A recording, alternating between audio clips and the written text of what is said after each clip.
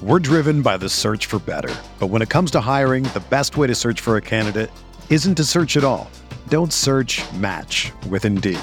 Indeed is your matching and hiring platform with over 350 million global monthly visitors, according to Indeed data, and a matching engine that helps you find quality candidates fast. Ditch the busy work. Use Indeed for scheduling, screening, and messaging so you can connect with candidates faster. Leveraging over 140 million qualifications and preferences every day, Indeed's matching engine is constantly learning from your preferences, so the more you use Indeed, the better it gets. Join more than 3.5 million businesses worldwide that use Indeed to hire great talent fast. And listeners of this show will get a $75 sponsored job credit to get your jobs more visibility at Indeed.com/Blue Wire. Just go to Indeed.com/Blue Wire right now and support our show by saying that you heard about Indeed on this podcast. That's Indeed.com/Blue Wire. Terms and conditions apply. Need to hire? You need Indeed. Hey, RotoViz radio listener, this is Curtis Patrick from the Dynasty Command Center podcast, and I've got a special deal for you today. Go to rotoviz.com, click the subscribe button, put the 12-month subscription in your cart, and use promo code RVRadio2021. That's RVRadio2021, and you're going to save 10%. Taking advantage of this deal, getting your hands on what's included in the package is the best way to enhance your performance this year. So go to rotoviz.com and subscribe now.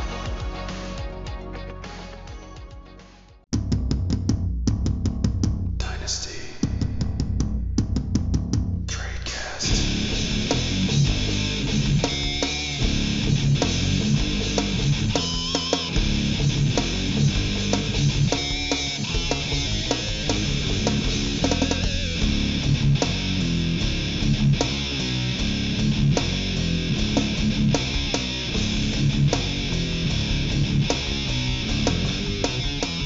Hello, everybody, and welcome to Edition Night Tradecast on RotoViz Radio, brought to you by the Blue Wire Network.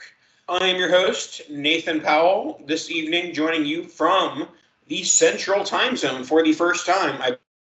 I believe I don't think I've done a podcast in the Central Time Zone before, Dan. For once, and for the foreseeable future, we are both in the Central Time Zone as I have moved to Chicago. So, how are you doing, friend?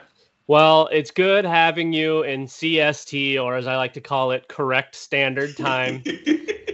Nathan made the big move finally. We got him in the Midwest where people, we just thrive, out here in the sticks. So, yeah, it's good to not have to worry about different times. Yeah, and for what it's worth, how little I cared about Central Time Zone previously. Anytime I ever sent Dan a text, I would just put, hey, you want to do the pod 8 p.m. East? I would never say, 8 p.m. East, 7 p.m. As Denny Carter would say, East is the only legitimate time zone. But I will say that it is nice to, basically you get to go to bed an hour earlier from all the things that you normally watch.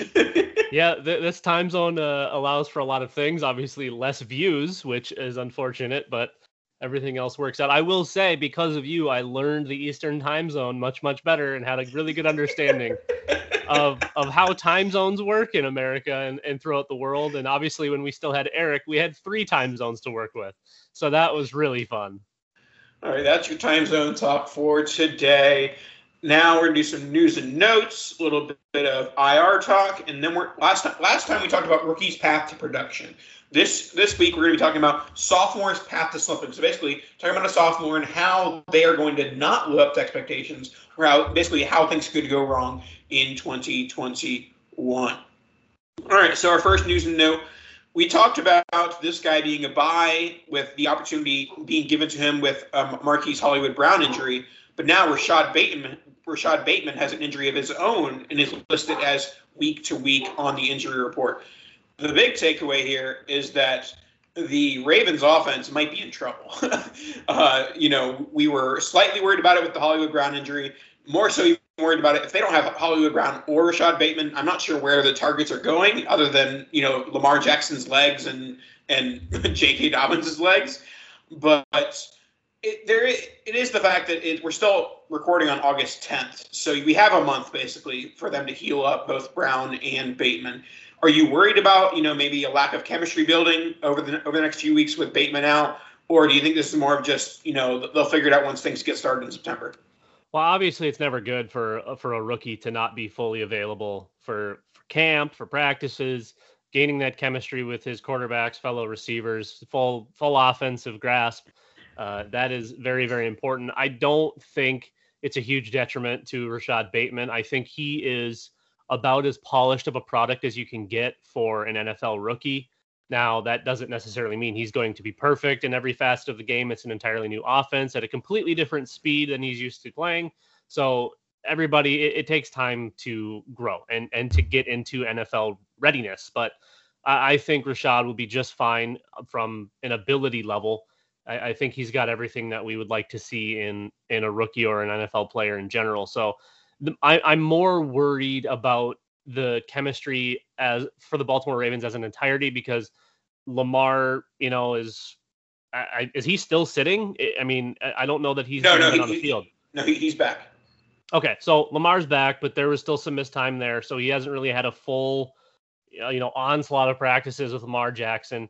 Hollywood Brown's been out, so he's working opposite different wide receivers, which doesn't seem like would be a huge deal. Duvernay's out as well, so they have no wide receivers in Baltimore. So then you lose your slot guy, and it's not a huge deal in kind of as far as like the offense goes, because everybody should know their roles and everything. But there's guys that do certain things differently, and they can work with one another and signal differently. And there's so many moving parts that it's hard to say it's anything but like a slight negative that all of these guys are missing time either in different times or at the same time. But I think overall this offense will be fine. It just may take them an extra couple of weeks to get really flowing, but I still have pretty high hopes. Yeah, I mean, that hits the nail on the head that there's no dynasty implications, like Rashad Bateman's dynasty value is not down, Lamar Jackson's dynasty value is not down, but you have to temper / lower expectations early on in the season because they're not going to have any, practice really to get things started. And so not that I don't think many people were expecting to have Bateman in their week 1 lineups, but definitely don't expect it now. Expect him to maybe get your lineup like week 5, week 6, week 7. But there's definitely, some tempered expectations. And then from a redraft perspective, this does worry me for Lamar. Because obviously when you're taking Lamar, whether it's a 1 QB or a Superflex league, you're taking Lamar as a QB1. You're expecting to have him in your lineup every week. And I'm not saying you're benching Lamar if he's healthy, which you're not because he's going to get the legs to get out of the floor anyways. But I will say that if you're considering, Dak versus him, I think it was easily Dak before, but even more so now with Lamar's Lamar's COVID / everyone else's injuries. So yeah, I mean, basically tempered expectations / drop Lamar a little bit in redraft. Yeah, see, I think for Lamar, I mean, the floor with his legs is so ridiculously high that even if he performs as a passer as like a QB3, I don't really think we're losing a lot. Now, we know what the upside is. We all saw 2019.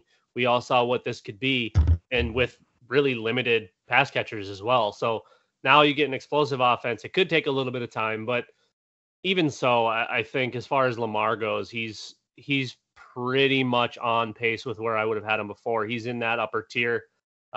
Like you, I'm still taking Dak. I'm still taking probably Kyler and Patty Mahomes, the lot. The breakdown of how it goes. I don't really think we're moving Lamar Jackson a little bit. I think maybe that there's just a gap in there instead of him sliding back further in the QB setup, like in the QB rankings. I think there's just a bigger gap now, and Lamar will fill that gap as he's 100% and his offense is 100%. Yeah, and there's another guy who we would probably value similarly who also is facing injuries, who we'll talk about in a little bit. Next one we have is the Colts quarterbacks. We talked a bit about the Colts quarterbacks and the Colts offense last week, so we'll just quickly talk about a development that is a little bit surprising. Sam Ehlinger has been getting some first-team snaps. It sounded like when the Carson Wentz injury happened that Frank Reich was hitching his wagon to Jacob Eason saying he's our man, he's going to be the QB1. And now Sam Ehlinger is taking first-team reps. He's going to play with the first team a little bit in the first preseason game. And this 7th-round quarterback is going to have an opportunity to win this job. It's much more of a competition than I thought it was just 7 days ago. Sam Ehlinger, he obviously from a strictly box score, not talking about the RotoViz box score scout, but strict box score perspective, he was actually, he put up big numbers at Texas. And then the RotoViz box score scout, he does have some nice similarities. Sim score of 56 with Andy Dalton, 56 with Deshaun Watson, 55 Ponder, 48 Locker, 35 Daniel Jones. So there's some hits, some misses there. But the two most similar being Andy Dalton and Deshaun Watson, that is a positive indicator for at least being a halfway decent career backup. So I think that Ehlinger could win this job, and he has the rushing ability to, and especially in the red zone, to be fantasy productive. So Ehlinger's a guy who I'm certainly looking at as a stash in Superflex. Granted, he was free 3 days ago, and now he's going to cost you like a 4th-round pick. But, I mean, it's worth, checking things out with Ehlinger. Yeah, I mean, it's kind of the Johnny Manziel bit without the attitude. That's kind of what I get from Ehlinger. I think he could be useful, but I mean, both of these, I mean, we know that Jacob Eason is pretty bad or probably isn't like an NFL quarterback. Sam Ehlinger, I think, brings that aspect on the ground that it could make him at least a little bit useful. He's a better passer than Taysom Hill, and Taysom Hill just signed a massive contract. So I think I mean, it's going to sound crazy, but there's a chance Frank Reich figures out how to use him in the offense and make him a productive runner that helps open up the offense, something that Carson Wentz wouldn't have been able to do. Now, Carson is a much better thrower, but like I said, you can unlock stuff in offenses by just having a mobile quarterback. It's kind of crazy how it works and how defenses have to back off like that, but it can open up everything. It can help Jonathan Taylor. Obviously, not having Quentin Nelson for a little while as well, that's going to affect the line. And the perception here was that Wentz was going to have an elite line, and then maybe Eason or Ehlinger were going to have an elite line, and then Quentin Nelson goes out. So now that line is still good, but not great because he's the glue, right? He's your absolute monster up there. So I don't know. It's a weird spot. I don't really think there's long-term value in either one of these guys, but it's hard to believe that Jacob Eason's going to win this job. Yeah, that's the simple fact. We're talking about every single year. Any quarterback who is getting starts in Superflex is a positive indicator, especially one that's getting that rushing upside. So the Colts could be the Colts are going to be a very bad NFL offense with Jacob Eason or Sam Ehlinger, but that isn't going to stop Ehlinger from being a high-end QB3, low-end QB2 if he's in the lineup. Yeah, I mean, there's going to be some volume. Obviously, the pass catchers aren't overly elite. They've got a couple of guys on the up and coming, and one guy that's kind of on his way out in T.Y. Hilton. But there should be enough of a floor on the ground, assuming Ehlinger gets the job, that he'll probably be startable for teams that went kind of the zero QB or late QB mentality and really like to use the stream options. I think you got to get in now before any news or any comments are made by Frank Reich and the Colts or before Ehlinger outplays him in the first preseason game, which I think will happen. And I mean, I think we're probably both in the same boat here. I think he's a much better at least prospect than Jacob Eason. All right, let's move on from a poor quarterback situation to what should be a good one, and it's one Joe Burrow. Joe Burrow has struggled in training camp so far. He's described his struggles as a mental thing, essentially saying that he's very much saying it's August, I'll figure it out by September. But that's not something you want to hear from your starting quarterback, that it's not good now and maybe it'll get better later. So this is something that I'm certainly concerned about as someone who has Joe Burrow on a few teams and certainly has plenty of the Bengals weapons on my teams. So what are your thoughts on Burrow's, mental struggles possibly here? Is it this is definitely causing a decrease in his redraft price tag? Do you think that's warranted? Unfortunately, yes. It'd be one thing for you or I to say that he's not there mentally. But when Joe Burrow himself says he's not there mentally, that's a little different story. Even if the coaches were to say, well, he's coming along slowly, he's doing his own thing, he'll get there. That's a completely different scenario. So this, to me, I kind of get mixed vibes. Like, I want him to just be fine, and he's like, hey, I'm just taking it at my own pace. But at the same time, you kind of have to worry about it, because if he's not there mentally, he's just going to get worked, and it's not going to go well, because that line's still very mediocre. With all of the weapons that they have, he should be fine, and he should be able to get the ball out quickly. But if he doesn't trust himself and trust his leg, I don't know. I don't like. It's a weird spot. I said that same kind of thing with Andrew Luck when Andrew Luck got hurt the very first time, and he was never the same. I'm not trying to like bandwagon, like, hey, toot my own horn, but there's something weird about these quarterbacks. Carson Wentz is another one. He looked good his second year before he got injured, right? And then it just mentally wasn't the same, physically wasn't the same.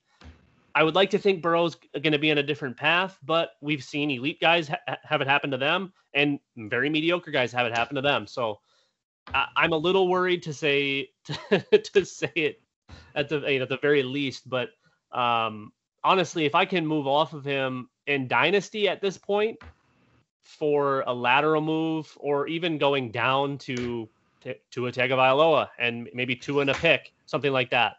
So I actually saw on Twitter this week, someone did, and I think this might be a little bit rash, someone did Burrow and a second for Tua. So they traded up for Tua. But I think that's overthinking things. You're moving off of one injury for another guy who's coming off, a major injury. Obviously, he's a year more separated from the injury. But if you're going to be scared of Joe Burrow's injury, you should be cognizant of the next player's injury you're trading for.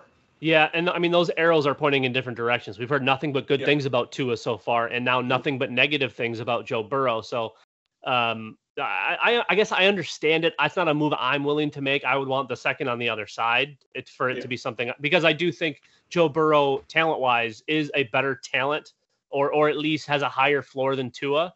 But at this point, now that Joe's kind of doubting himself, and we haven't heard anything but positivity out of Tua's camp, maybe these two are closer than we think, and maybe at this point they're just interchangeable. Yeah, or even possibly trade up. Like, obviously, 2 months ago, you probably could do very little between Joe Burrow to Herbert. But if you can upgrade from Burrow to Herbert, I think that's a move you can also, still make. Might be a little more expensive than it was before. But, obviously you have more options than just trading for the other two great quarterbacks. But, that's kind of what you're looking at when you're trading, possibly trading away Joe Burrow. But I will say, we talk so often with injuries and things like that this is what they call a buying window. It might not be a buy low window on Joe Burrow, but you can now trade for him when you probably couldn't a couple weeks ago. Yeah. Yeah. When any kind of news like this happens, it's so much easier to get guys at market value. Just if there's that little bit of doubt in owners' heads, it just makes hitting accept so much easier, rather than when, the flowers are blooming, the grass is green, the sky is blue, all of the rosy things. It's so much easier to just click deny, because there's nothing going wrong for your asset. And all of a sudden, here's just a pile of negativity towards one player. And it's much easier to accept something that's market value. And like you said, I don't necessarily think the market value has really sunk. It's probably decreased slightly, but it's so much easier to make a trade for someone with a downward arrow for sure. All right, let's move on to some NFL news. The NFL has announced that there's going to be unlimited IR once again. Players can come back after 3 weeks on the IR list. Before in 2019 and previous, basically you could have like 3 players come back from IR, and it was after like 8 weeks. So they're back to the COVID rules for 2020, with the Delta variant running rampant and tons of vaccinated players and unvaccinated players, getting COVID. So I guess the fantasy question here is, are your fantasy leagues that you commish, whether you commish them or someone else commission them, are they sticking with the 2020 IR rules, or are you going back to 2019? So it's kind of a weird spot, because I'm a fan of having more IR spots, with the restriction that they had to have been on your roster when they went to the IR. There's a whole bunch of free agents sitting in the the waiver wire that all of a sudden go to the IR, or it's one after the other, and you start grabbing them and stashing them. That's not something that I'm cool with. But if they're on your team and they go to the IR, absolutely you should be able to keep them and create a roster spot when they aren't usable. That's your asset. They were already on your squad, and they got hurt. So you should be able to retain them without any penalty. It's just part of the deal. So I'm of the preference to allow essentially an unlimited IR, assuming the player was already on your roster when he was sent to the IR. Yep, for sure. So, yeah, I think that in general, we're looking at more of a return to 2020 for another season. But yeah, so just make sure that you're keeping aware of what the NFL is doing and what your league should be doing. Open communication, as always, talked about a ton last year with, and I know some people did the whole, substitution message board thing. I didn't do that last year. I won't be doing it this year. But also the NFL has come out and said that I don't think they've outright said it, but they've hinted towards they're going to try not to postpone games. That if there is a COVID outbreak, then it's going to be a forfeiture. Yeah. Yeah, and I mean that they're kind of over it at this point. They just want people to be vaccinated and just kind of be able to move on with it. Obviously, the vaccine isn't stopping anyone from getting it; it's preventing them from getting really sick, right? So you're still going to have positive tests, but if you're vaccinated and the lot, your team should still be eligible to play, even if you have somebody on the COVID deal. So I think we'll see a lot more. Probably more, not necessarily more positive tests, but more of seeing guys go and having to sit out, but their team's still playing, rather than games being postponed for a couple of days or for a week or for a month, whatever it is, and teams just flat out playing. It costs the NFL too much money. We're driven by the search for better. But when it comes to hiring, the best way to search for a candidate isn't to search at all. Don't search, match with Indeed. Indeed is your matching and hiring platform with over 350 million global monthly visitors, according to Indeed data, and a matching engine that helps you find quality candidates fast. Ditch the busy work. Use Indeed for scheduling, screening, and messaging so you can connect with candidates faster. Leveraging over 140 million qualifications and preferences every day, Indeed's matching engine is constantly learning from your preferences, so the more you use Indeed, the better it gets. Join more than 3.5 million businesses worldwide that use Indeed to hire great talent fast.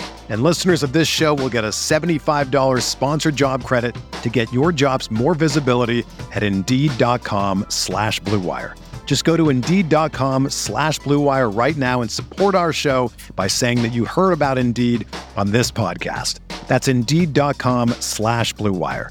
Terms and conditions apply. Need to hire? You need Indeed. Whether you're a world-class athlete or a podcaster like me, we all understand the importance of mental and physical well-being and proper recovery for top-notch performance. That's why I'm excited that Unified Healing is sponsoring this podcast. Unified Healing is a new and super innovative global network of wellness centers powered by Energy Enhancement System, or EE System. If you haven't heard of the EE System, you'll want to listen up. This technology promotes wellness, deep relaxation, purification, and rejuvenation. In hundreds of locations across the globe, access to a center is easy and affordable. Interested in experiencing the EE System technology for yourself? Go to unifiedhealing.com/Blue Wire to learn more and find a center near you. That's UNIFYDhealing.com/Blue Wire. No material or testimonials on the Unified Healing website are intended to be viewed as medical advice or a substitute for professional medical advice, diagnosis, or treatment. Always seek the advice of your physician or other qualified healthcare provider with any questions you may have regarding a medical condition or treatment and before undertaking a new healthcare regimen, including EE System. Now, let's move on to our sophomore path to a slump.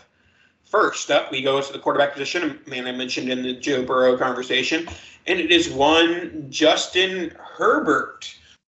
Dan, how do we get our way to a Justin Herbert sophomore slump? Because honestly, it doesn't seem like it's very likely at this stage. Yeah, I mean, the offense is essentially what it was last year, minus Hunter Henry, but they added Jared Cook, so I'm not necessarily sure that that's a downgrade of any sort. I would assume that's a lateral move at worst. But you've got Keenan Allen still. You have Mike Williams. Obviously, Austin Eckler is healthy and looking great at camp. You add in a couple of younger guys, your KJ Hills, Josh Palmer, even someone like Joe Reed could potentially, come out and be somewhat useful. Obviously, these are all depth guys, Jalen Guyton.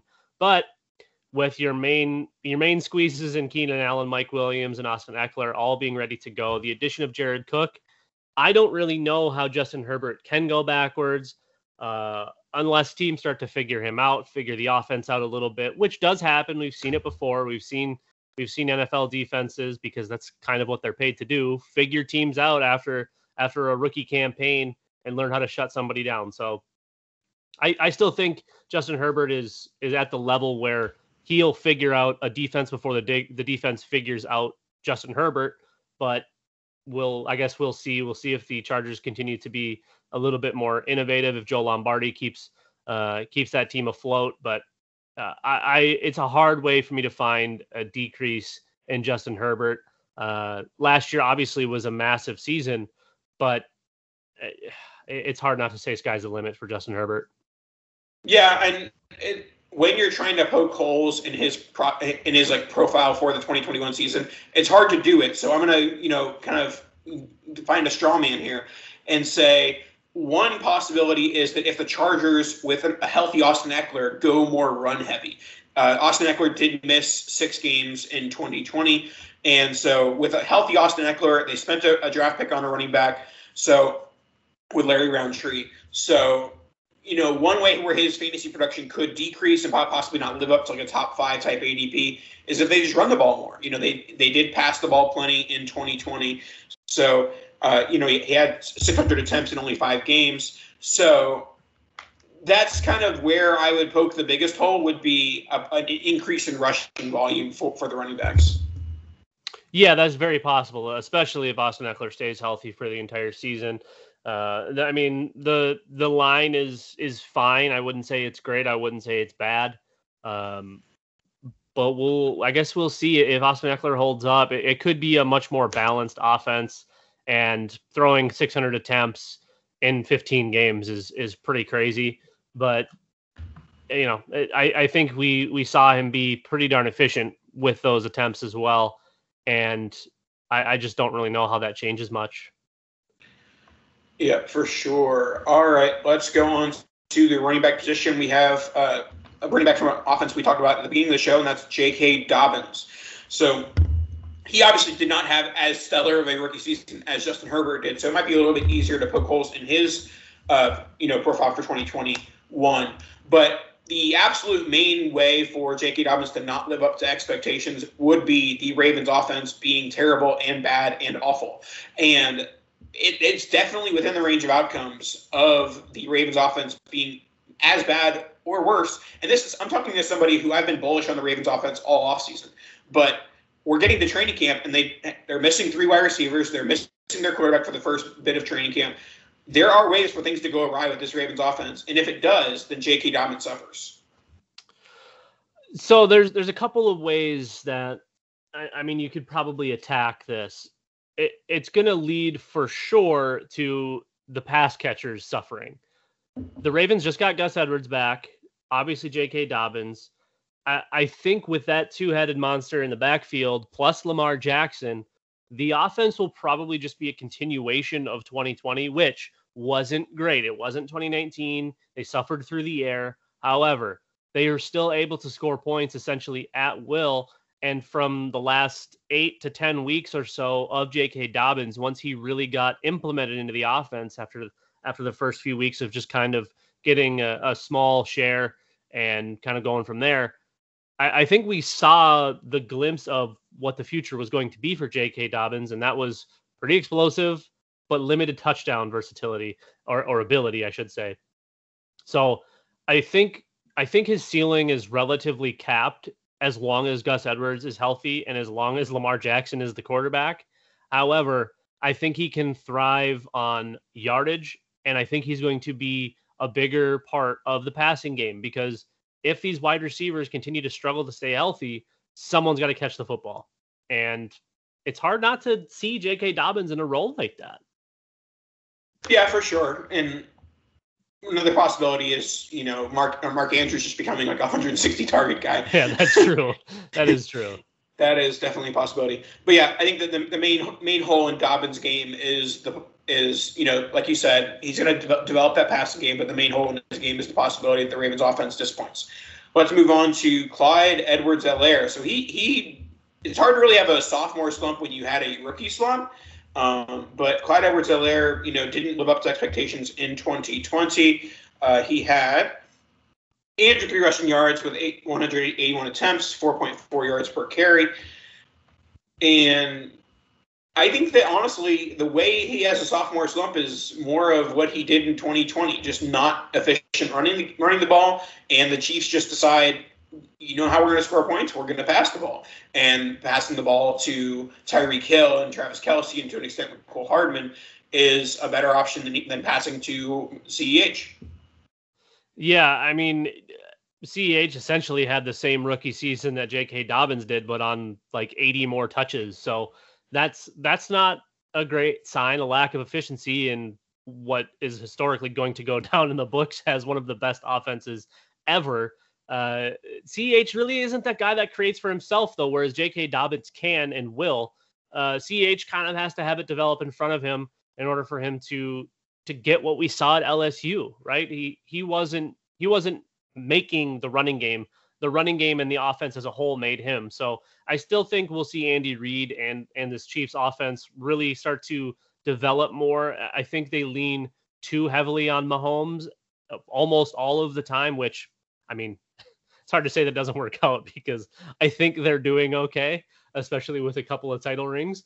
So I would like to think they'll get more well-rounded, kind of like we've talked about in the past with some other teams. But this one, to me, he just feels underwhelming. And like we've talked about, you're chasing the volume on the offense. You're not necessarily chasing Clyde Edwards-Helaire, which is why there was so much, willingness to go and get all of the other guys over the last couple of years. People chasing the Darrell Williams and the with the Darwin Thompsons or whatever his name was. Sean McCoy. Everyone chases the guy because this offense historically under Andy Reid, no matter where he is, the running back always produces. And I mean, the running back kind of produced, but when you have one of the best quarterbacks in the history of the NFL, you kind of have to lean on that guy. Whereas historically, Andy Reid has always had, somebody like Donovan McNabb or Michael Vick. That's a little bit different. Those two historically aren't the most efficient or elite passers. Big arm, but not exactly elite. So I think we can see a pretty clear line for CEH to just kind of continue what he did as a rookie, minimal yards per carry average, which obviously is a bad stat, but I just don't see him as a super, super efficient back. And I think he just kind of is what he is. We hope to see more volume, and you're chasing that. That's really all you can say for CEH. All right, let's move on to the wide receiver position. We have T. Higgins of the Cincinnati Bengals. And I think that there are a variety of ways, and though I think we talked about him as a value going in the 5th round of RotoViz Traflex ADP, wide receiver 13, there are some ways for him not to live up to that expectation or that value.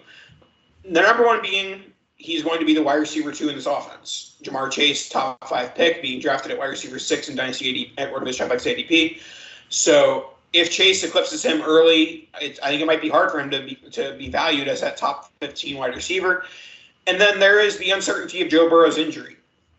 So if Joe Burrow isn't healthy, it's going to be nearly impossible for T. Higgins to live up to that value at wide receiver 13, regardless of Ja'Marr Chase's performance. But this was my big concern after the Ja'Marr Chase pick, was that the ceiling is, a little bit capped when you have another, top end wide receiver on the opposite side of you. Yeah, it's been a weird couple of days, I suppose, with the Joe Burrow news, and probably everybody that listens to the show knows how much I love T. Higgins. I'll say I'm more worried about the Burrow news than I am Ja'Marr Chase.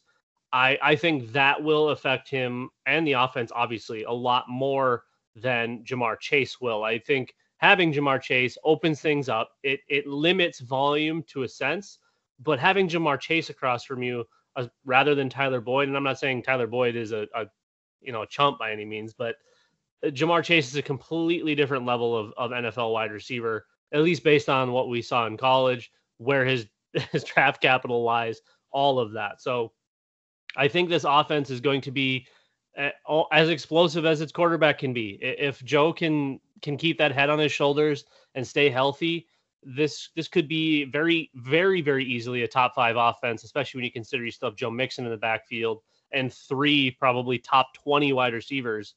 That's pretty impressive. I worry about Burrow.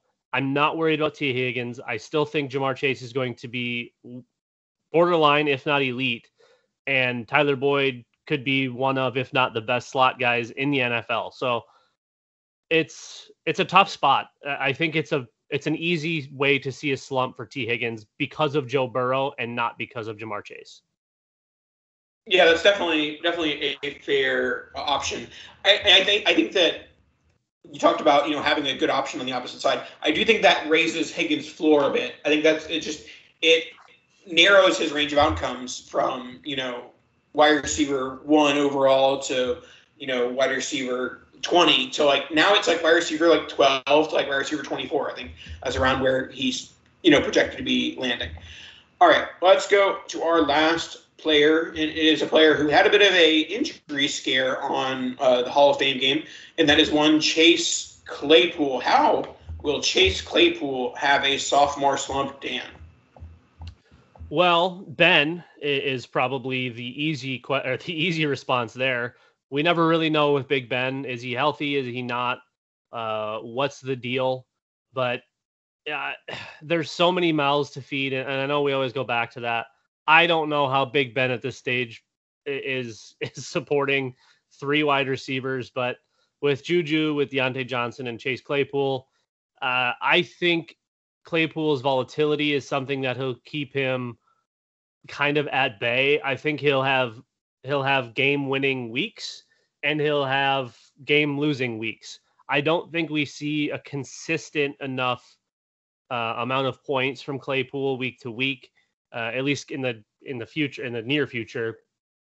Now, when Ben retires finally, then we really won't see a consistent, unless they somehow back their way into another Hall of Fame quarterback, which there's precedent for that, I suppose. But Claypool is just a little bit too volatile for me. It seems he's a massive playmaker, but his targets are boom or bust, essentially. Now, if he starts getting the targets that Deontay Johnson gets, which I would prefer they gave him to Chase Claypool, because I think Claypool is better with the ball in his hands, whereas Deontay Johnson is just kind of like poor man's sane Michael Thomas. And Juju is very explosive, obviously, as well. I would like to see them feature Juju and Claypool with Deontay Johnson playing a little bit more in the middle or kind of a secondary role. But the Steelers seem to love Deontay Johnson, and for me, that only caps Claypool. Yeah, and the number one way for a sophomore slump to happen for Chase Claypool is his touchdown regression. I've talked about it all offseason, 11 touchdowns as a rookie. Not going to happen in the offense with Juju Smith-Schuster and Deontay Johnson as a sophomore. So the number one way is that, he was heavily reliant on touchdowns to get to where he finished in, the wide receiver rankings. But I think he's just going to have a general decrease there. Like I said, I think he's fine. And I think that all 3 of those, Johnson, Juju, and Claypool, should be drafted in the same area. I think Claypool has the most upside long-term. But honestly, I think he has the lowest floor in the short term. Yeah, I think that's fair. Like I said, I think he's the most volatile of the 3. And before we close the topic, are we back in on James Washington once they trade him? Nathan, thoughts? James Washington, the Saints, and I'll be all in. Ooh, former second-round pick. He's got the draft capital that you love so much. I'm in. Get me back in. Get us in. I mean, we'll have to have Eric on the show to talk about AJ Green. So. I forgot about that. In case anyone doesn't recall that or wasn't around back then, Eric once compared James Washington, who is 5'10" and 230 pounds, to 6'11" AJ Green. He's not 6'11", but tall, lanky AJ Green with similar play styles, even though they play completely different. I still love James Washington. I'll be back in if they trade him. Let's go. Alrighty, that should do it for this evening. Make sure to follow, rate, review, and all those things. We Appreciate you, and get yourself a RotoViz subscription. RV Radio 2021. Any last words, Dan? That should do it. That should do it, and we are out of here. And kaboosh! Stay inside.